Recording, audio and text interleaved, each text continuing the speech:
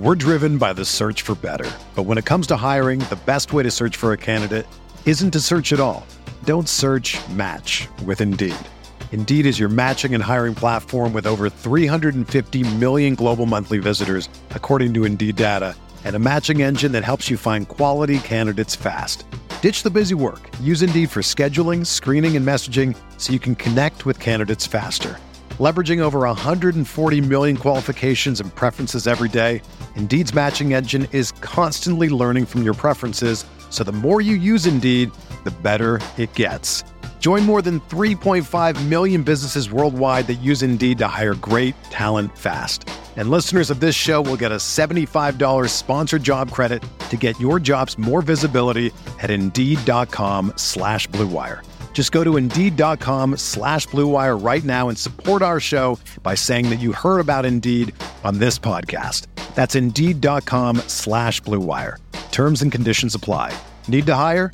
You need Indeed. The Bucks won a fucking NBA championship.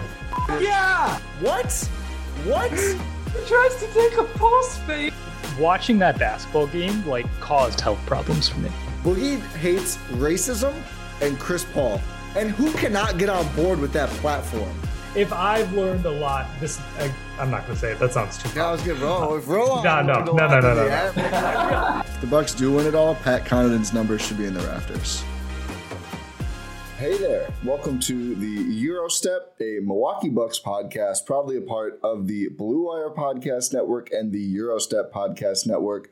I am Ty Windish, one of your hosts. I'm joined as always by the well-traveled Rohan Kadi, both within and outside of MKE. Rohan, how's it going? I'm doing well, Ty. Doing well. We have actual Bucks basketball to talk about. It's a good time to be alive, Ty.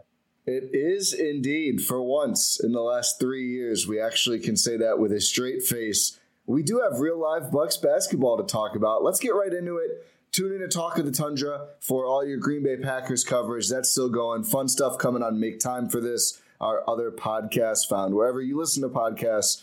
And we will talk some Wisconsin Herd later. But the Milwaukee Bucks are literally perfect, 2-0. Maybe not literally perfect, but we're going to get He's here and he's perfect. He's here and he's perfect. I mean, when you say that phrase, there's nowhere else to start than Giannis Antetokounmpo, who after, statistically fine, I thought, especially the second half of his first game of the season, again, obviously the Bucks' first game of the season against Philly, was just kind of okay by Giannis standards. We asked some questions on the playback. Is he feeling all right? Is everything good? What is this? No questions like that to be asked after the Bucks' second game, a breeze over the Houston Rockets, where Giannis, in 27 and a half minutes, records 44 points, 12 rebounds, 3 assists, shoots 17 for 21 from the field, 2 for 3 from deep, finishes 8 of 13 from free throw, which is okay. It was worse earlier. A little bit of a bounce back there for Giannis. Rohan, we joke about how we leave him for the end too often. We are not going to do so after a performance like that. Give me your thoughts on Giannis rampaging through the Rockets. Well, I tweeted this before, sort of at the beginning of the game, but what his primary matchup against this young Houston Rockets team, which we should mention, this Rockets team is not going to be very good. No, and on a rest disadvantage. So it was and on the road against the Bucks in their home opener. The cards were stacked against Houston in this game. They really were, as evidenced by the 11-0 start, I believe it was, for the Bucks. Yeah, and I think it was 20-2 or so at one point. Yeah, it was bad. Yeah. It got bad real quick. They fought back, though. There was a couple times they got it down to 12 in the second half. That team has no quit. Yeah, 12, it's still double digits, but 12 felt good for them. Oh, yeah. I mean, that team, I did not rest easy until halfway through the fourth quarter, because we've seen guys on that team just get super hot and make 10 threes in a row or whatever. Probably not literally, but Jalen Green, Kevin Porter Jr., I was let's keep that lead pretty healthy. And they did. Bucks fans know what Kevin Porter Jr. can do. Yes. Everyone almost had a meltdown.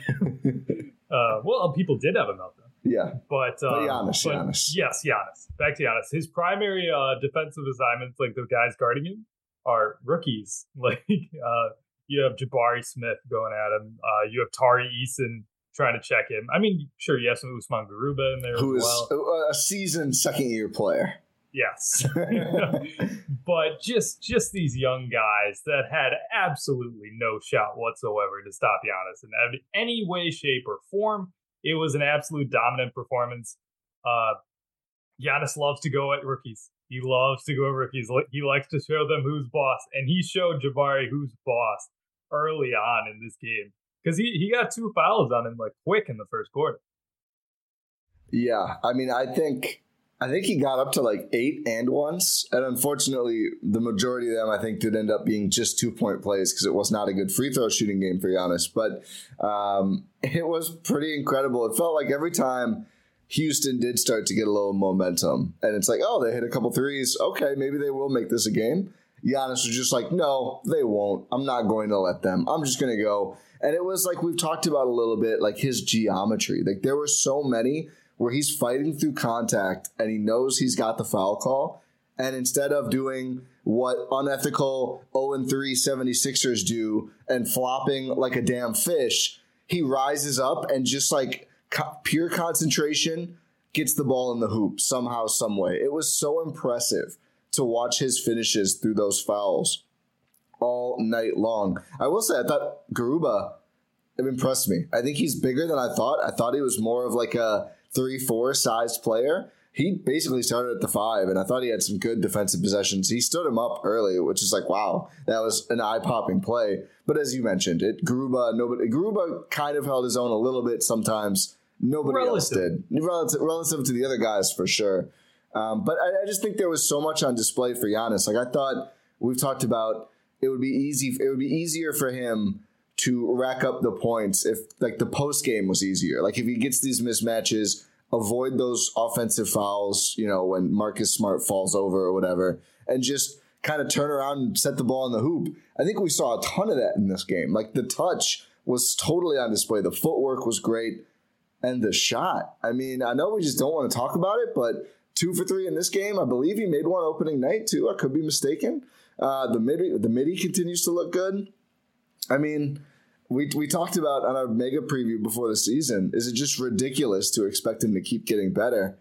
I don't know, he looked better in this game. Again, I know the opponent is Houston, but there are things that, Giannis in wide open situations didn't look as good shooting, I think, as he's looked in these first couple games. Like the poise, the actual shot form, it looks very compact. It's hard not to be excited about Giannis, which if he hadn't changed his game at all, that would be true. But I think it's especially true given the way he played Saturday night versus the Rockets.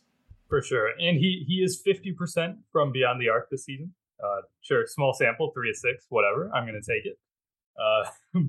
But you're right. The post game was really, really good to see him set up. The one issue that he really had was turnovers in those situations, because you could see guys like Jalen Green, like Kevin Porter Jr. just come and take the ball when he was starting to post up, and which is something that could be cleaned up a little bit. Some of that's on the rest of the Bucks, though. Yeah, I mean, it looked like he didn't see those guys coming. You got to call that out if your man is going toward. I mean, it happened quick in a couple situations. I agree. He's got to have more awareness there too. But I noticed that as well. Those are frustrating turnovers for sure. For sure. But that's not to take away from the fact that if he's on the block in single coverage, it's just a bucket. It's he's going to score. Like there's not much you can do about it. That's the level that he's at nowadays. It doesn't have. He's not running dunk, man. Like he's got a refined post game. He's got a polished, like floater game, touch game, hook game. He's got it all, Ty. He's got it all.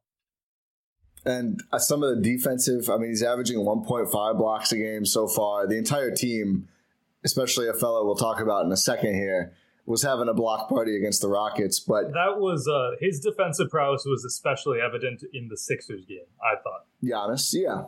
Yeah. Well, yeah, I mean, this game, I think there was a little bit of, like, I think both teams were just, let's get some highlights going. I think there was kind of an understanding by a certain point in this game, the way the game would go. And, Jalen Green hits a couple threes and he's going crazy. And I'm seeing Bucks fans like, you're down by, like, who cares, man? Come on, he's not going to beat the Bucks anyway. Have fun. He's a great young player. Let's talk about Brook. I had a fun way to lead into this, and I gave it away. But let's talk about the Bucks' second leading scorer through 2 games. Did you know that? I didn't think of that, but it makes sense. He's got 13 per game. Drew's at 12.5. Bobby's at 12. Grayson's at 11.5. We're going to talk about all these players, maybe in that order, but we've got to talk about Brook. I tweeted early in the Rockets game, Brook has unironically been the Bucks' best player so far. That did not hold through that game, not because of Brook, but just because of, Giannis kind of on a whole different level. But it's funny because you could look at his stats, right? And, oh my God, he's shooting 39% from the field. What's wrong? It's because 9 of his 11.5 shots per game have been threes, and he's making nearly 39% of those. The shot looks great, but more importantly, his mobility, his defense, oh my God. Like, I don't know how. He's averaging 3.5 blocks a game, which is a huge number. He should have had like 8 against Houston. I don't know how. He always seems to end up with less on the stat sheet than it feels like. But he was just annihilating shots at the rim. Like, they kept trying. I think my favorite, I don't remember if it was Jabari Smith Jr. or maybe KPJ, is like trying to fly kind of from the baseline and poster him. And it was KPJ. It was KPJ. Brook just annihilates him out of bounds. And I was like, why would you? It was like late in the second quarter or something. I was like, have you not seen the whole game? What are you thinking? That's got to be a floater, man. In what situation do you think this was going to work? I just kept, I was watching this game cackling, absolutely cackling. They just kept trying. I mean, shouts to the Rockets who did not give up. Maybe should have adjusted that game plan a little bit because they were finding nothing. I mean, I got to look how many fouls he picked up. Honestly, not that many in the game, which is a good sign, I think. He had 3. He had 3 fouls, which, given the amount of rim contests he had, is not bad at all. Let's see. One of them, I remember, came after a play where he got the block, got the offense, like someone else got the offensive rebound, and then tried to go up. I think it was Jalen. There was one play where it was Brook and Drew in the paint, and the Rockets got the board like 3 times and still didn't score. Because Drew working on the ball when it's below the level, and then Brook just annihilating anything that got up to his arms. He ends up with 9 points on 3 for 7 shooting, 3 for 6 from deep, 5 boards. But the rebounds never tell. The rebound stat does not tell the tale with Brook. His boxing out is insane. 2 assists, 2 steals, 1 turnover, 5 blocks. 5. Ooh, that's got to feel good. The Bucks as a team had 10. 3 for Drew. Somehow none for Giannis in that game. 3 blocks for Drew. I think a lot came on a couple possessions down low. Although he did have the Rockets were getting hot from 3, and Drew just flies through the air and smacks a 3-point attempt into the backcourt. Oh, yeah, that was Eric Gordon, wasn't it? I totally missed that was him. I feel like I only knew of the young guys in this game. I forgot Eric Gordon even existed, to tell you the truth. It was not Eric Gordon. There we go. So I win. Yeah. I did forget he existed. Who was it? Where's Eric Gordon? It might have been. I wonder if they might have just sent him home. Okay, so I feel good about not remembering Eric Gordon in this game. Why did I think it was Eric Gordon? I don't know. I think it was it might have been Kenyon Martin Jr. That feels like it could have been. I don't remember exactly who it was. I'm still not used to short hair KPJ either. I don't know how long it's been, but I just remember him with the distinctive long hair. But Drew's defense was fair. But first you go on Brook. I want to hear your thoughts on the big fella. Might be the defensive player of the year. Is that too far out of the realm of possibility? I think yes, just because of his teammates. Yeah. I said this with Drew as well. I just feel like Giannis, if it's not Giannis, it's not going to be a Buck. I think the better question is, can he sneak onto an all-defense team? And with Embiid, he did 3 years ago? I think so, yeah. So it's not, but he's older now. Like, how much is he going to play is something we can talk about. You know, he played a decent amount. The whole team did, but I think Eric Name pointed this out, and I was thinking the same. It ended up only being 28 minutes for Brook. I mean, honestly, no one played that much. It just felt like it because they were up by so much. Like, the Bucks don't play again till Wednesday, so it kind of makes sense that they would really want the guys to get some run in before a pretty long layoff. The problem is he probably has to be one of the 2 best defensive centers in the league, according to the voters, to get in. And Gobert is always going to be a staple. Bam, I think maybe Bam could end up sliding to the 4 on ballots. I think Embiid has not had a good start to the season in any sense, so that is certainly beneficial to Brook. I mean, that's maybe the guy who has to miss out for Brook to get in, but it'll be interesting to see. I think he has a chance. The Bucks right now are second in the NBA in defensive rating. They slid up from last to 12th in offensive rating thanks to the Houston game, so they're certainly on the come up there. But what did you think outside of his DPOY case about the big fella?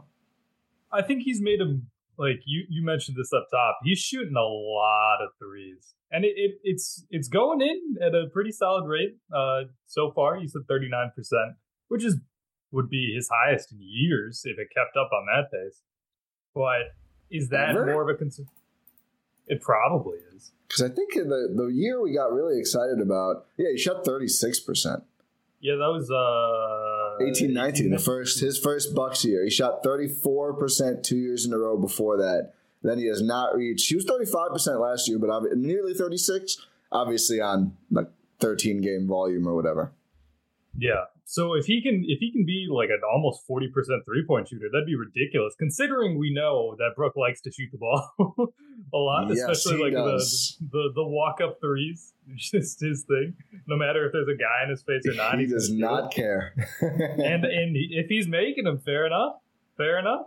Are we buying that he is, though? I still almost feel like I'd like to see him get a little more volume around the rim. I know he's hot right now, and I'm fine just kind of riding that. But or is that more a concerted effort to save him a little bit of the beating? So, that's a fair point. Because he takes it a lot of the defensive end. Yeah. You don't want to wear him out too much on the offensive end. Yeah, that's a good point. Then I guess I'm fine with that. I would say, hopefully then the volume for him adjusts if he does start to cool down, right? Because he's taking a team high 9 threes per game right now. That's so funny, dude. The same without Chris. I mean, 9 threes Chris is not going to put up 9. High number, man. That's early prime Steph Curry numbers.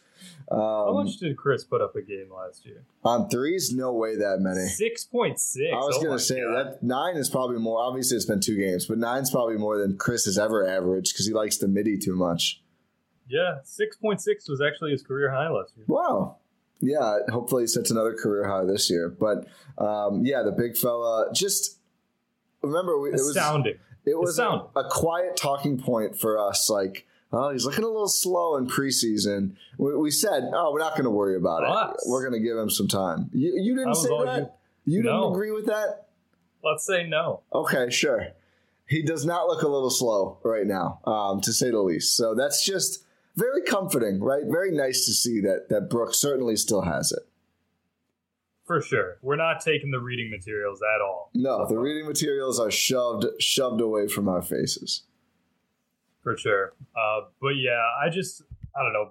Brook's game it's been so fun to watch, especially considering the season he had last year. We're all wondering, oh my God, is he going to play? How's he going to look? And we knew that he looked good coming back in the postseason and those last couple regular season games. If you're watching this on YouTube, watch Ty right now. It's really fun. Having some difficulties here. We're figuring it out. But it's good to see Brook looking like the Brook Lopez we know and love. He's talked about how his back surgery was actually probably going to help him. Usually people say that, and then it's oh, maybe you're old and you had back surgery. Maybe that's not going to happen. But for Brook, so far, early returns say it's actually true. 100%, which is just terrific. And I think certainly would not be mad if we didn't see him on back-to-backs. It would certainly cost the Bucks. And I mean, here's the thing we can talk about. Yeah. Serge sucks. Yeah. He's not, I will say, his shot looks okay. Sucks and that's why he's here. Sucks was harsh to say. He does not suck. 67% from 3, Rohan. Yes, he does not suck. 2 for 3. He's not very good. It's been disappointing. His hands don't work. No. Outside of shooting threes. Your hands don't work. Oh, nice. Good pull. Thank you. So my new rule, Dua, is he should not ever be passed the ball within the arc. Just don't do it. Javon and Grayson keep doing it, And every time it's like ball hits Serge's hand, ball hits ground, ball hopefully is back to Serge's hands, and he's putting up some awful hook shot. The one upside is he's pretty good at getting his own offensive rebounds. It's still no guarantee he's going to make the next shot, though, which it's just a problem. I think beyond the arc, his shot looks good. He's hitting them early. Like, that's fine. He's got to be like a very limited minutes guy. Certainly should not start if Brook is out. I just think they need to go back to the Bobby Giannis 4-5 combo in some limited run. But what I was going to say is, honestly, the way Brook looks, I mean, we don't know behind the scenes and off days. Maybe he doesn't need to take any games off entirely outside of like some rare instances. Maybe it's just like lesser minutes on those games, right? And he plays, he's averaging 30 minutes a game, so clearly they're not that worried about him early. But maybe he's playing 24 on both sides of a back-to-back, and then we have like 12 minutes of Serge a game or something, right? Like, it's all situational. I do think you just don't want to overexert him because he's clearly so important. Like, we didn't really talk about it, like have this specific convo, but, you know, I think at least on the back of my mind, right? Like, okay, if Brook is not the same, who's going to be guy number 4? And it's kind of a dicey combo. I mean, I think I would lean Pat, but obviously we haven't seen him play this year. But it's like, no, Brook is still number 4, and now that's just such a nice feeling that now we can talk about guy number 5, which then that means in most situations it's just less holes you have to worry about. So yeah, I don't know what's best. I think the Bucks do. I trust them, whatever they want to do, but really just hope that we can see this version of Brook in the playoffs too, because the Bucks are a whole different team when the big fella's eating. For sure, we're team rafters for Brook. Obviously. Yeah, 100%. Speaking of rafters, Jrue Holiday. I don't have that much. Yeah, I mean, obviously the Sixers game was tumultuous. It's just classic chaotic without Chris Jrue game, I think. Yeah, which I'm not a fan of, honestly. No. But then, yeah, it's really, you see the full dichotomy of it. Like, you see, a chaotic Jrue in the Sixers game. It's like, what on earth are you doing? And then in the start of the Rockets game, it's like, oh my God, keep doing it, Jrue. Like, it's just a matter of whether the shots go in or not, which obviously is the biggest part of it. But it's like a similar shot selection that he had against the Sixers that he had against the Rockets. It's just that he was who's a Mark Jones who loves to say he's hotter than fish grease. Yeah, hotter than fish grease. Yeah, against the Rockets, but against the Sixers, he felt like he was in the frozen tundra. Yeah, the fish grease was ice cold against the Sixers. I just think this is why he's scoring wise the third guy, and there's just more inconsistency. And even I don't even know how Chris dependent it is. I just feel like I guess the Chris is just like insurance and keeping Jrue's shots a little lower total. But I mean we've seen Jrue with the Bucks fully healthy have some games where he's just like they just inexplicably don't go in. And I really I've thought about it. I've watched the tape. I don't see a clear reason. It just feels like some days he's on, some days he's off, and he's on more often. But the days he's off, he is just off. I will say averaging 9 assists per game, both games. Like if you watch him with the ball, the possessions where he's not shooting, feels like every playmaker. Every possession he is setting up, especially the role players. I think he's done a great job getting them good passes this season. Obviously, you can throw to Giannis at any point. It might be an assist, but I think Jrue is getting through the first level of defense, creating great shots. On the defensive end, he's been outstanding. He is making his first team all defense case, just blowing up multiple possessions per game, which is, again, we talked about when the Bucks first got Jrue. I guess we first got the privilege of watching him every night. The difference between that 6:30 a.m. pod we did for Bogdan and Jrue. Different time, but like it's the difference between Bledsoe, who is a great positional defender, and Jrue, who is a defensive playmaker, and that has been totally on display this season. Like he is blowing stuff up left and right. Awesome. The first play of the game, Ty. Play of the game on defense for the Bucks against the Rockets. He just like steals a handoff between Garuba and Jalen Green. He knew the play. He was there and he was gone. It was awesome. Yeah, I pulled a couple of clips from the Sixers game and did a little analysis on Twitter and like included some Jrue passing and defensive highlights. So it's been it's been full on Jrue Holiday. Like, even though we've talked, like, the shooting, it's there, it's not there, whatever. His playmaking is going to be there. His defense is going to be there. Yeah. So I think that's just the Jrue Holiday story. And yeah, I mean, it is what it is. I think I love Jrue. And I trust him in the biggest moments. How can you not love Jrue? You know, there's people see that first game stat line and go, "Oh, brother." And I get that's it. Fair. It was painful. It was tough to watch. But that's true. I just feel like, you know how they say, and obviously, you know, Jrue is not cold cocking anyone, but, you know, like, we just have to let Draymond be Draymond because that's how we get the best and worst. You just have to take both. That's where I'm at with Jrue. It's just like, yeah, okay, I get it. I know it's going to be bad sometimes. I'll live with it. The highs are championships, so that works for me. Yeah. The lows are 7-game series. Yeah. So it's not always wins. That Boston series had some tough Jrue moments as well. Looks like there's an angel about to fly into my screen. We're just going to roll with this. There's nothing. We're having a lot of tech issues. We're fine. We're driven by the search for better. But when it comes to hiring, the best way to search for a candidate isn't to search at all. Don't search, match with Indeed. Indeed is your matching and hiring platform with over 350 million global monthly visitors, according to Indeed data, and a matching engine that helps you find quality candidates fast. Ditch the busy work. Use Indeed for scheduling, screening, and messaging so you can connect with candidates faster. Leveraging over 140 million qualifications and preferences every day, Indeed's matching engine is constantly learning from your preferences, so the more you use Indeed, the better it gets. Join more than 3.5 million businesses worldwide that use Indeed to hire great talent fast. And listeners of this show will get a $75 sponsored job credit to get your jobs more visibility at Indeed.com/Blue Wire. Just go to Indeed.com/Blue Wire right now and support our show by saying that you heard about Indeed on this podcast. That's Indeed.com/Blue Wire. Terms and conditions apply. Need to hire? You need Indeed.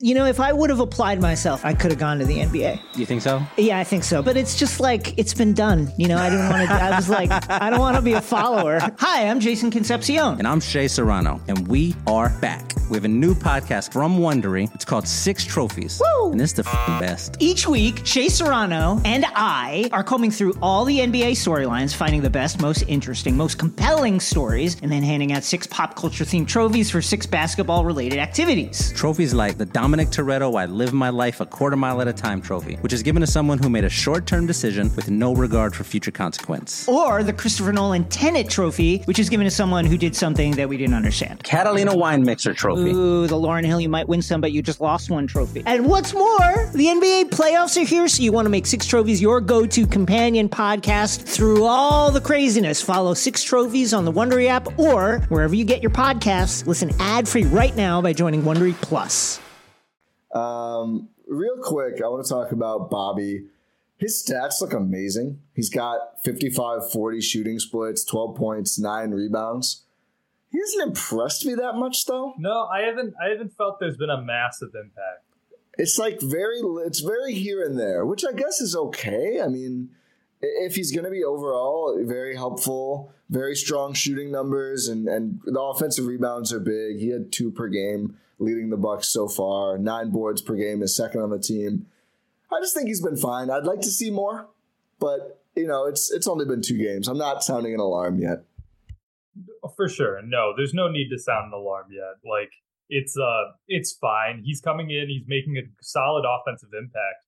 I think maybe we're not seeing much of an impact because that's almost what we expect from Bobby at this point. Like, that's just who he is. That's his role on this team. And it's, especially when you have guys like Brook Lopez stepping up, like Bobby Portis, like his offensive, like, output isn't as needed. Like, it's obviously needed and it's important, but what I'm saying is, like, it's not like, oh my God, they need Bobby Portis to put up 15 a game, otherwise this team is like in shambles. Like, it's not that situation anymore. Do you get what I'm trying to say? I do. I don't know. I do feel like I think they need a little bit more. And I know they're 2-0, but without Chris, I do think he's one of the guys. And I love Brook. I just don't think he's going to continue to shoot 39% from three. Would love if he did, but I do think they could use a little more from Bobby and Grayson Allen, who we'll talk about here as well. But like the thing is, like, I haven't seen anything from Bobby that makes me disappointed or anything negative about his performance either. I thought in the first game he was kind of just okay. I didn't like some of the shots he was taking. I don't know. But that's what he does, though. I know. That's his role on the team. Yeah, true. So I can't really be upset with what he's doing out there. No, I guess, yeah. I'm not upset either. I just think it's been fine. I think we'll see better. I'm not upset. I'm disappointed. A little, just slightly. We're so used to the, Bobby, huge moments where he comes through like a couple possessions in a row. Feels like it's been one at a time. Like he'll get an offensive rebound and a putback. And, Fiserv was going crazy when he did that on Saturday. And then I just felt like we didn't hear from him the rest of that stint. I don't know. That's fair. But it's also probably more dynamism in the offense in general. Yeah. Could be. It's still early. It'll be a trend we monitor. How about that? Yeah. That's fair. I just think given what he can do on offense and the guys who are out, I'd like to see him a little more involved. Fair. Very fair. Grayson Allen, who has taken half a shot more than Bobby Portis and 8 more minutes per game, which checks out for their relative proclivity for shooting or not shooting.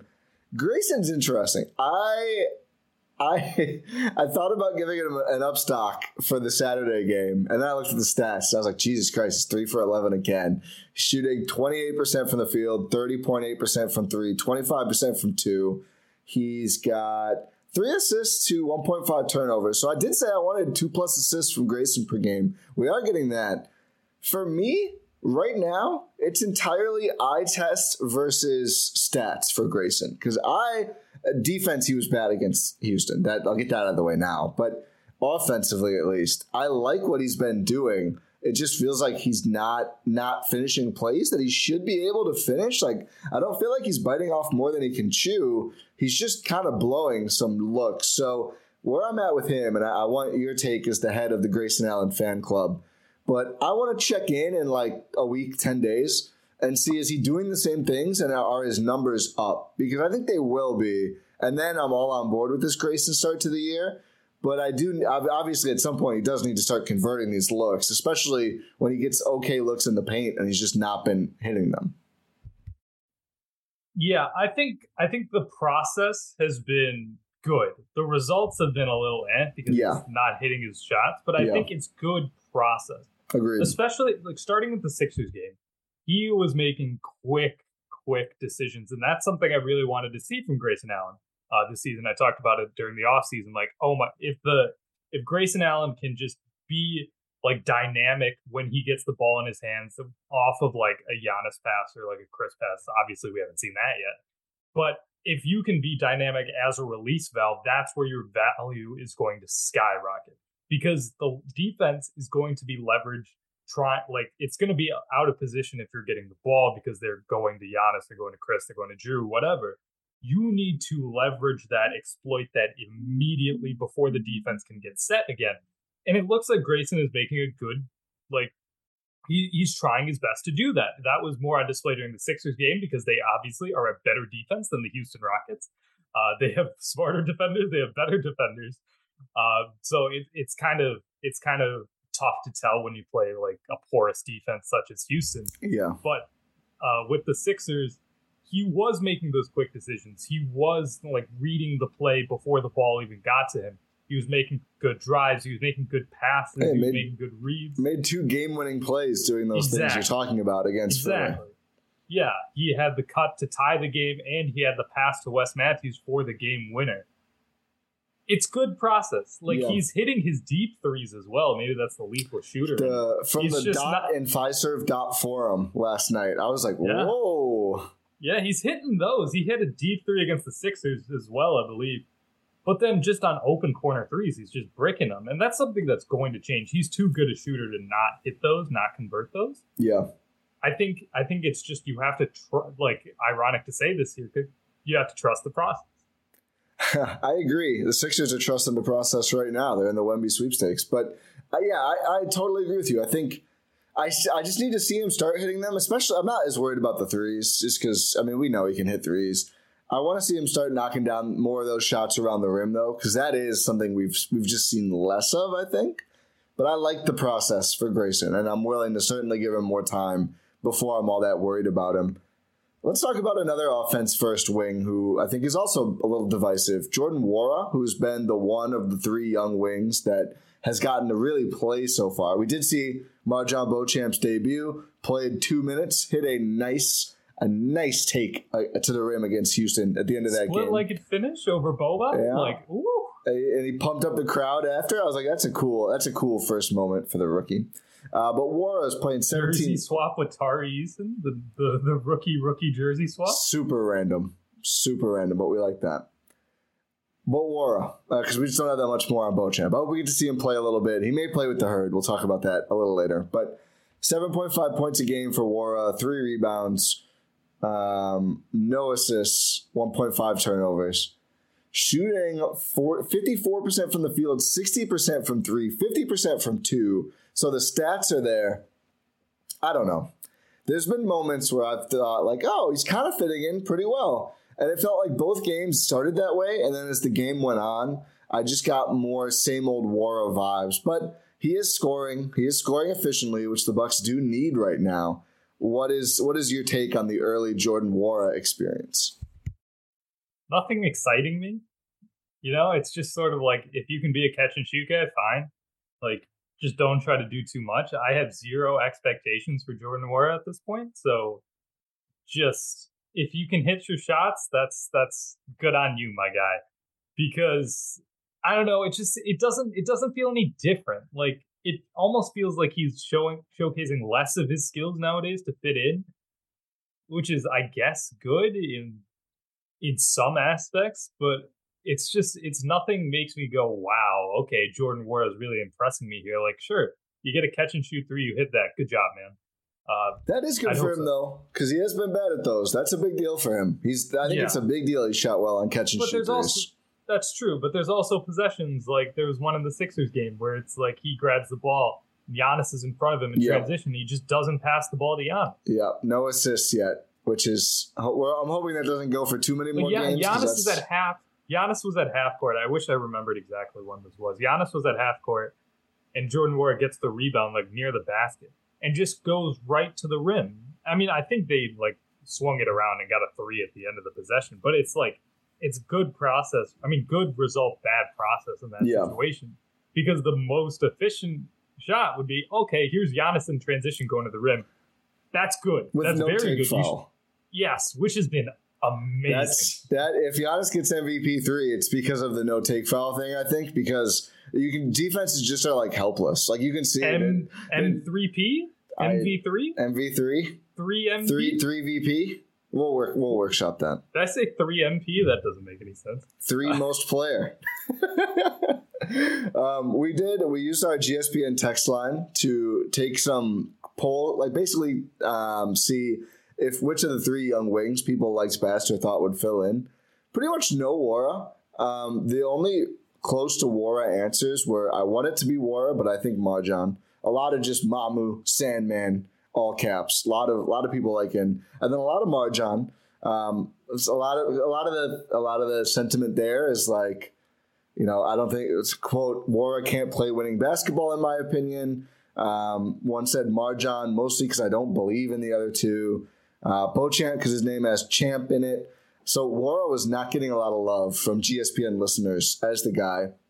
He has gotten the first crack. I think more experience, just got the contract. He's just been around and played at the NBA level more. I think, I don't know. I see the upside. I see the vision. And I don't think he's deserved to lose his small role in the rotation because I think he's been okay. But I would like to see MarJon get a crack before he gets like sentenced to G League or whatever else. Like, he looked good. That take was really good. If he can take to the rim, make some corner 3s, I think he could be much more beneficial to the Bucks than Nwora. And in this early season, it just makes sense to give guys like that a shot. So whether it's one of the back-to-backs coming up or just generally making a swap there, I hope we get to see MarJon and Mamu get a shot to step in. Does not seem like we're going to get that much Mamu or MarJon, but I really hope they at least get a shot Because I think Wara's been okay, but it just, I don't know, it feels a lot like same old Wara. Maybe a little better, but that's not saying a ton considering how low we've been on him. Yeah, it's just that's what I keep coming back to as well. Same old for Jordan Wara. I'm just not seeing anything that makes me think he's going to be a long-term beast. I don't know. I might be just too far out. If he keeps this efficiency up, I think you kind of just roll with him all year in this limited role and then probably don't play him much in the playoffs. Because, I mean, you know, as much as we're shaking our heads at it, I mean, if he's going to shoot 50, I mean, we're not going to be 60, but if he's like 50-40-ish for his field goal to three-point splits or 50-40 or whatever, I mean, there's just value there. I mean, he can score without needing much setup. Like, it's not nothing, but I think I at least hope that maybe he could step forward and like firmly put himself in the rotation. I have not felt like that so far. He's played at a replaceable level. Yeah, I think above in scoring and below in everything else. For sure. And that balances out to, replacement level. We'll see. We'll monitor it. Especially in this rotation where there are guys we'd like to see, hey, maybe they can replace him. Yeah. Yeah, it's so limited, not just the 2 minutes, but like preseason and stuff. I would like to see a little more Marjan. But I also think maybe he is just a year away. This is going to be divisive. George Hill has played better than Jevon Carter so far this season. I saw Eugene, our tremendous Eurostep assistant producer, Eugene Hosutoglu, tweeted this. I quote tweeted, said, agreed. I don't think Carter's been bad, and we'll get to a starter convo. I don't think he should start. I don't think that's his role. I think he's just kind of been okay. Defense has been okay. The shooting looks terrible now because he was bad against Houston. He was 1 for 2 from deep against the Sixers, so it's literally one bad game. I saw some, Carter's shooting dried up. Like, no, he's had a bad game. Like, he's not going to hit 58% of his threes or whatever every single game. But I don't know. The turnovers for me have been pretty rough. He's got a 2.5 to 3 assist to turnover per game right now, which is obviously not good. I just think looks more comfortable in that second unit versus starting games. I was open to the idea, but it has not done it for me. It's been, I think his role is primarily as a I'd love to see him with the ball in his hands more as a backup point guard. Like, I don't think him as a starter has been terrible. Like, I'm not upset about it, really. Like, him and Drew are just a defensive backcourt monster. Yeah. Like, look at what they did at points against James Harden and Tyrese Maxey in the game against the Sixers. Like, that's a game where you're like, oh, shoot, we need this here. Like, that two-headed monster. And then when you go into the Houston game, you also have dynamic guards on the floor. Like, you have KPJ, you have Jalen Green. Like, you'd like to have like that two-headed monster out there again. But if you're playing just a normal run-of-the-mill team without two dynamic guards, I think Jevon Carter's probably better suited as a backup point guard. I just think he looks a little overmatched as a starter, even if he's helpful defensively. Like, I would rather, we might see this. I think West deserves to start. I get if they're not going to because he's coming off an injury and he's old. West looks like West again. You know, he hasn't had the wow moments Brook Lopez has. What's the word, Ty? What does he look? Zippy. Yeah. I said last night, like, he's not the best on the Bucks at any given thing. Like, there is at least someone better at literally everything related to basketball. But the combination of skills he has, and just the grit. No one's better. I mean, Giannis, though. That's the thing. It's like, I think there's always someone you could say is. But the combo of skills, and he just has this sense of timing. I just feel like he just knows when he's needed. He's like Batman. He just knows when they need him, and he's just there. Where's the West signal? And the West, I don't. He's the only one who sees it, but he knows. I mean, the three to beat Philly, right? Like, he's just there. Love Wes, but I get if they don't want to start him. It wouldn't shock me if we saw a George Hill start at some point in this early going, and people will lose their minds. He's better suited, I think, to play off of Drew than Jevon is. He's bigger. He's shooting 83% from the field. He doesn't take many shots, but when he does, they're really good shots. 6.5 points, 3 assists, one turnover per game. He's just been really good. He's been very, very solid. The George Hill we expect. I think John in the GSPN Discord said, IMO hot take, but when his spinal fluid is in place, he's a better player. It has looked like that, and really been impressed with what George Hill is. He had to miss a 2 this season. Only he and Beauchamp, who has taken exactly 1, can say that. I mean, yeah, George Hill's been good. He's been solid. He's been better off ball. He's been a good wing. He's not really a guard for this team anymore. He's been a good wing. And I think that transition, that's something we've talked about in the offseason. It's something that actually has materialized, and I think it's working really well for all parties involved. He's like a wing that does a little, like, every now and again they get him moving with the ball in his hands. It's like a Chris. Very good balance. Yeah. Like a very scaled down version. 3-4 years ago, Chris. Even but then half 5 of that. years ago. But then half of that. Yeah, a poor man's 5 years ago, Chris. It almost reminds me of like earlier Wes Matthews a little, when they would use him. They'd use him on ball for some stuff, but not very much. Post up. No, that's a bad comp. I don't know exactly who I'm thinking of here, but it's just I think they've got him in a perfect role and they're using him really well, and he looks good. He looks healthy, and I'm still all in on Javon. I just think they're looking for a little too much from him, I think. Yeah, maybe he might be a little bit overmatched. That's fair to say. This is a guy who the come up has been quick, but again, he got released so the Nets could get Goran Dragic and was not getting calls, and the Bucks brought him in and played him off the bench, and he played really well. But that doesn't mean that, he's just going to keep like the linear progression thing, right? Like this isn't Madden or 2K where, it's been another season, so this guy gets 5% better at everything. It's just not how it works. I just think, I think he can be a top 7-8 guy in the rotation, but there's just a huge difference between that and starter. And that's just been my take. It's been 2 games. Maybe he turns it around and really impresses over the next couple, but it just has not been there so far. For sure. We'll see how it plays out, whether he continues to start or not, whether he continues to struggle a little bit. Maybe he just needed some time to get his feet wet. That's also an option. We're still Javon Carter believers, for sure. Oh, 100%. It's early. Like, these are all early things. It's nothing's definitive yet for anything we've said. Except Giannis. Yeah, I was going to say except Giannis. MV3.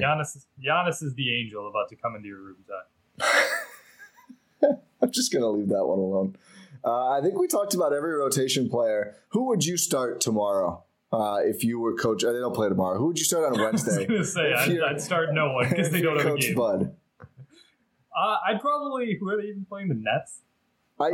Yeah. I mean, I don't want you to think matchups too much. I just mean for a general, because I don't think Bud does. I'd probably start Wes. Yeah. I think that's the best. Wes and Grayson. I think that's the best starting 5 for right now. I like Bobby off the bench still. I like Javon off the bench. I would not mind to see Drew Hill, but I just think it would light Twitter on fire. I think it's a good. Yeah, I don't want to have to be the guy that's going out there defending George Hill for everything. So let's just not. I'll do it. I've been buying the George Hill Redemption Tour stock. Give me a George Hill start. Let's see how it goes. I mean, we got him an upstock yesterday. We did for the Rockets game. Not yesterday, as you're listening to this. But. Yeah, he deserved it, man. He did. He played well. He's like he said. He's shooting the ball well. He's doing what he needs to do. Nothing about his game is upsetting me. And him playing. I can't wait to circle back to this in like 5 months and be like, oh my god, what is happening? I don't know if he will. He's playing. The thing is, like, he's playing roughly the same minutes as Javon. Could be in a good way. I never said it was a bad one. That's true. The minutes breakdown is interesting so far. What's interesting about it?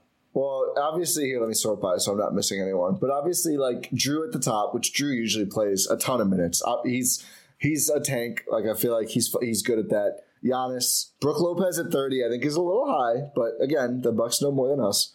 And then Grayson at 30. Okay, those are kind of your core 4 while Chris is out, although Grayson hasn't played well. Then Javon and Bobby. Javon more than Bobby. I know he started, but I still think that's a little interesting. They have not gone away from Javon despite the kind of bad start. So Javon, Bobby, neck and neck, and then Hill has really been the 7th guy. There's a 5-minute per game difference between Hill and Nwora, and then Wes at 16. I think that's a little bit saving Wes. And again, he was a guy who did not play in the preseason because of an injury, so I think they're trying to get him into shape a little bit. But I would certainly expect Wes to move up as we go, and we'll see, like, can Nwora hang on? The Hill, Portis, Carter grouping, I think that's going to change up a little bit as we go. I think Bobby will move up. Yeah, I mean that's the natural progression, right? I think I really like Javon and Bobby as a 2-man combo. Yeah.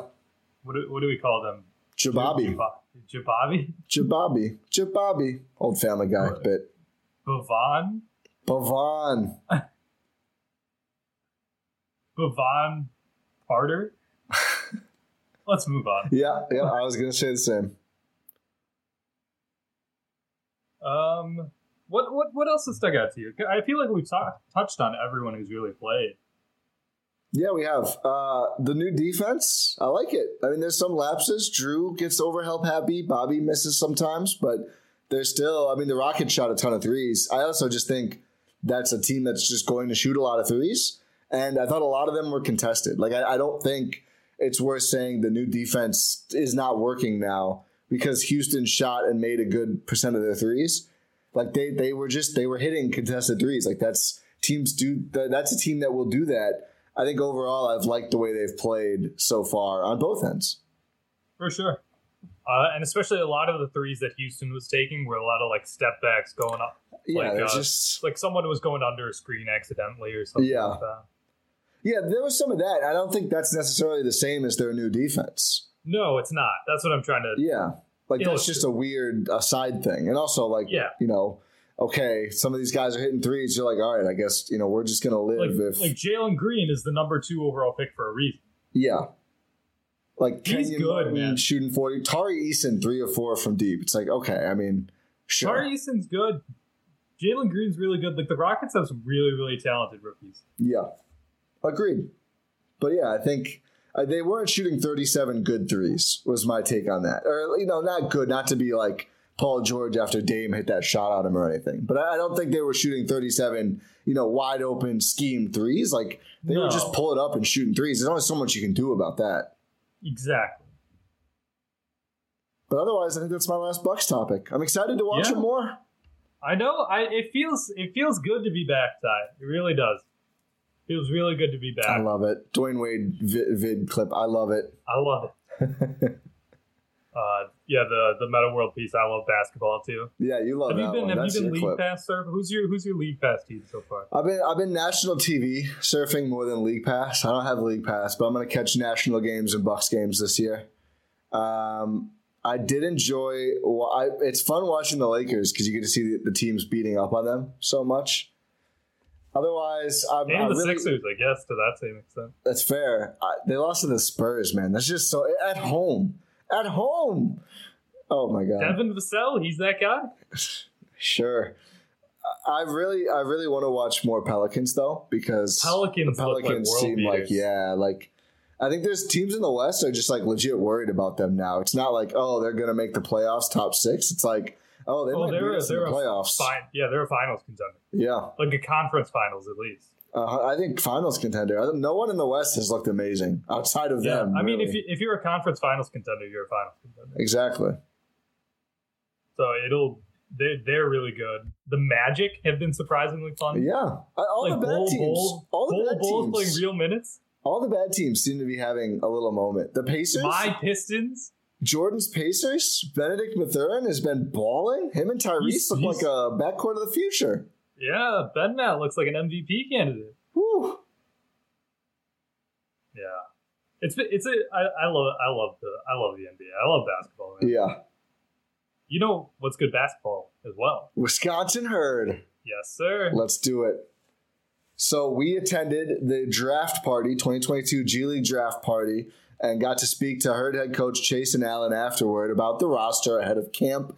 If you didn't know, Herd season starts a little later. Their first game is not until November 4th in Oshkosh. So they still have camp and getting the roster together for the season. But we both reported from the draft party. They took Joe Wieskamp with the second pick, who is, that name may sound familiar. Iowa standout, drafted top 41. Top 41 sounds hilarious, but 41st overall by the Spurs last year, I think was pretty close to making their roster before he got cut. I had him as the top player in the G League draft. Sam Merrill ends up going first to the Cleveland Charge, who also took Rashad Vaughn. They are just obsessed with former Bucks. But Diakite on a two-way deal as well. If he scores 20 in a game, I win the bet. NBA game. I said NBA. You just said game, and I want to make it clear. I meant to say I mean NBA. I was going to say, I just want to make it clear, if we're watching them in Oshkosh and Diakite scores 20, you're not winning that. But I think Wieskamp, Alex Antetokounmpo confirmed on the roster, Lindell Wigginton, who is going to be exciting to watch this year. I think there's a couple guys on that roster who can push AJ Green for the two-way contract over the course of the season. But what are your thoughts on the Herd draft party and the Herd roster going into the year? I mean, it was a good time. The draft party was a good time for sure. But like the moves they made, they were good. They got Wieskamp. Like, you have a guy who has NBA experience, who's been with a good organization like the Spurs, and still has a ton of potential. You gotta take advantage of that, especially if you have like the second overall pick. Like, he was number one on your big board that you did. It's just, it was a good pick. You get Ty Flowers also in the first round, like a solid guy, can be a good shooter. I know we'll talk, you'll hear the conversation with Chase and Allen, but they believe that this guy can be a good shooter, multi-positional defender. And just this roster in general, like, they have a lot of switchable guys. They have some actual size. They have shooters. They have playmakers. They have everything. Jonte Porter. Michael Porter Jr.'s brother, 6'11", center forward, who also can fill it up a little bit. And Jordan Bone is the other big-time player to mention. Acquired him in a trade. Has really had some strong guard play in the G League before. Ibu Baji, 7'1" center. You don't see those every roster in the G League. 7-footers in the G League are a rare commodity. Yeah, so it's a really fun roster. I don't know exactly how the minutes will break down with some of these guys. Like, I don't know how much Alex is going to play. It'll be interesting to see. Iverson Molinar from Summer League. And also I found out Blake Marquardt on the roster here from Oshkosh. Played with Tyrese Halliburton in high school. So he was a local player tryout, right? Yeah, so really cool to see that he's on the camp roster. I mean, we still have to get to the regular season. I think there will be some cut downs, but it would be a cool story if he made it for sure. But yeah, I think fun roster will be fun to watch. And obviously, you know, Windy City Bulls versus Wisconsin Herd, as the first game of the season is, that's Costas versus Alex. So certainly, it is. I didn't even think about that. A chance you see even more Antetokounmpos in the building there, but certainly going to see some brother versus brother games this year. The Bulls play the Herd a lot, so that'll be fun too, as long as Costas is assigned, which we'll see if he's needed with the NBA club or not. Yeah. Let's see. Let's temper expectations for him with the Bulls. Yeah, that's fair. Although had a good summer with Greece. We liked what we saw. He did have a good summer with Greece. I will say that. Unfortunately, he had some injuries, but he was good when he played. He was. So let's throw it to our interview, a semi-exclusive. The Herd was there too, but media outlet exclusive interview with Herd head coach Chase and Allen before the year on the G League draft, the outlook for the season, what they're prioritizing, and everything else. And then we will wrap this episode up. Coach, welcome back. Obviously, here on the day of the G League draft, you guys take Joe Wieskamp number 2, Ty Flowers later in the first round. We'd just love to hear what you guys see in those players, and you know, if you're excited to get them here in Oshkosh. Yeah, for Joe at number 2, great value. Obviously, was taken in the draft in 2021 with the Spurs. Brings NBA experience to us. He can shoot the ball very well, high efficiency, and we look for him to do that with us. High character guy, kind of fits Bucks DNA. So great to have him aboard. And then along the same lines, Ty Flowers can really shoot the ball, fill it up, LIU. I think he'll help our front court depth and just give him his versatility at that position. Absolutely. You know, I don't know if the roster has been totally released yet, but just wondering, you know, obviously usually guys who are with the Bucks in camp end up on the Herd later on. So wondering on the status of Lindell Wigginton, Ibu, the center, I believe I might pronounce that wrong, and some of the other guys who we saw with the Bucks earlier. Yeah, so we're fortunate enough to get Lindell Wigginton back this year. Him back on our roster, obviously we saw the things he did for us last year and got the call up with the Bucks. He's been a part of our organization, so he knows what we're about and what we like to do. So glad to have him back. Ibu Baji, he'll be a great show for us at the center position, 7-footer, can really get up and down the court, moves very well, blocks shots, and a rim roller, lob threat. So got him from camp, like Elijah Hughes, again, NBA experience. And you'll see as the season goes along, or even here early in training camp, we have a lot of guys with NBA experience and know how to play the game the right way, and that's what we're going to ask them to do. A couple of more from the Bucks. Jontay Porter and Alex Antetokounmpo, you're expecting them to be in camp and compete for roster spots too. Yep. Jontay Porter, obviously we know who his brother is, Michael Porter Jr., but he does the same thing in terms of the Bucks DNA and what we like on the floor. Just a great human being off the floor, and then he can really fill it up beyond the arc. I think we've gone to that in terms of our roster, guys that can really shoot the ball, and with the likes of Jordan Bone at point guard, who's going to be able to get these guys involved. But Alex as well. For him, it's more so energy and creating extra possessions for us and finding his way on this team. And then I think we'll be in good shape with the shooting we have going along with the rest of our roster. Absolutely. It seems like, shooting and NBA experience, two focuses for you. So you're kind of hoping that maybe hit the ground running with some more experienced guys and guys who can really space the floor for you? Yeah. A lot of these guys we've had in and kind of know what we're looking to do here early in training camp and have been around the Bucks within their training camp. So we look to get off to a fast start and play with the same type of pace we did last year and run and get shots up and create and play the possession game for us. Obviously, you got the two-way players who factor in as well, A.J. Green and Sandro Mamukelashvili. Mamu sometimes looks too good for the G League, too good for Summer League, really shined overseas. I know it's not up to you how often those guys are down here, but going into the season, I guess how do you build expectations for those players, knowing that sometimes they'll be with you, sometimes they'll be with the parent club? Yeah, so we always go into the season with a plan and kind of give it to them as well. But we expect to have them. That's how we have to go in, expect to have those guys and expect them to be on our roster on the day in, day out basis. But when we have them, obviously we saw the things Sandro was able to do for us last year, just playing them in different positions. Sometimes using them at the 3, 4, 5 for us, get them experience, and just get some playing time. AJ is new to us, obviously a rookie. Will come in and along the same lines, can shoot the ball. We saw it in preseason with the Bucks, but he'll do it well for us. It goes right along with all the rest of our guys. Absolutely. I know there's been a focus on the Bucks, maybe changing up a little bit of their defense and less so on the offense, but it seems like a lot of ball screens in preseason and so far. Is this a situation where fans could expect the Herd scheme to mirror the Bucks scheme with those changes, or is it a little more player dependent? Because obviously, lacking the Giannis in the middle of the floor, which does help a bit for the NBA club. Right. We'll do the same things just for the instances that Sandro and AJ are with us, maybe even see MarJon with us. So we want to do things similar so when they come to us, they can just fall right into place.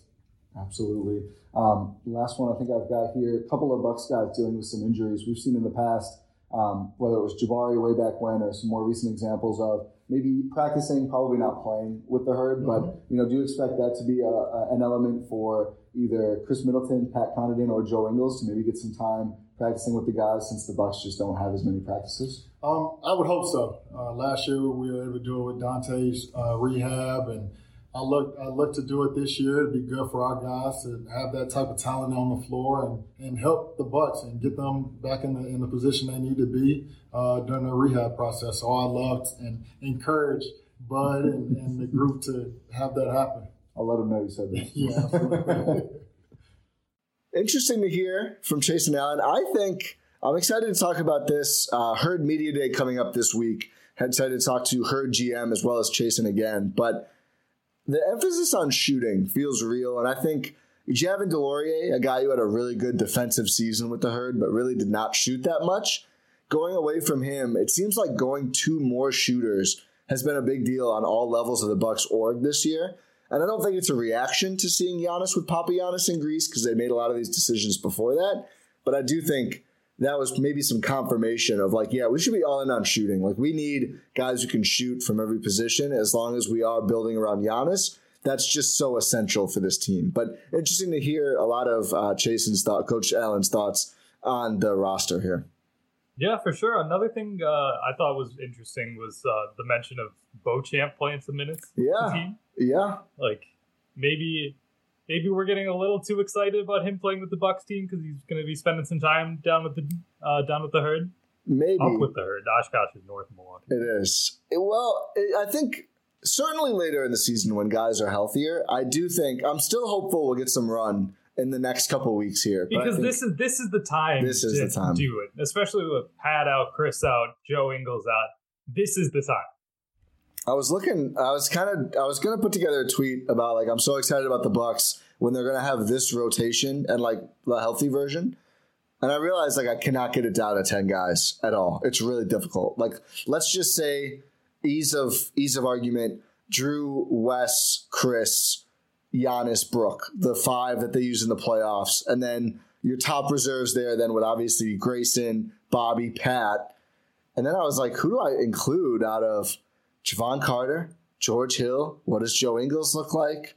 You know, can any of the young guys get themselves? That's 11 right there. Yeah, that's a lot of players. That's too many for a real rotation. It's good, but it's hard. It's going to be tough. So I think this season is really. Is TA going to step up? Is he going to make his way in? The early indication is no, but you can never rule out Antetokounmpo. Imagine if like next month TA is just like a 20-10 guy. He just develops. I would ascend to a different plane of existence. Like I would be unable to do the podcast because I'm living in a new dimension. Does TA start if they match up with Denver in the finals? Oh my God, I would. I don't even want to think about what I would do. TA, let's not say start, but like TA making a difference in the NBA finals would be the ultimate timeline. Oh my God, finals MVP Thanasis. All right, let's slow it. Okay, let's do the outro. Do the outro. No, you're out of control. No, we're giving finals MVP Thanasis 1 more minute. Can you imagine? I'm literally counting the seconds until I don't have a reply. I'm gonna filibuster through this minute. It would get the response from everyone would just be like, oh my goodness, what just happened? Like yeah, myself included. He would have as many finals MVPs as Steph Curry. Yeah. As many as Giannis too, which is the unfortunate thing. Okay. I just had to get that out there. Right. Thank you for listening to this episode of the Eurostep here on the Eurostep Podcast Network. If you did enjoy it, make sure you leave a rating on your podcast platform of choice and subscribe wherever you're listening to this or watching this YouTube pod platform of choice. Both. Cook the books. Do that. But yeah, make sure you check out all of the podcasts here on GSPN. Check out gspn.info to get all of your Eurostep Podcast Network Bucks feed. You got Cruising for a Bruising, Talk of the Tundra, Make Time for This. Make sure you check out all of that good stuff and gspnstore.com. But yeah, pod random, and we will talk to you next time.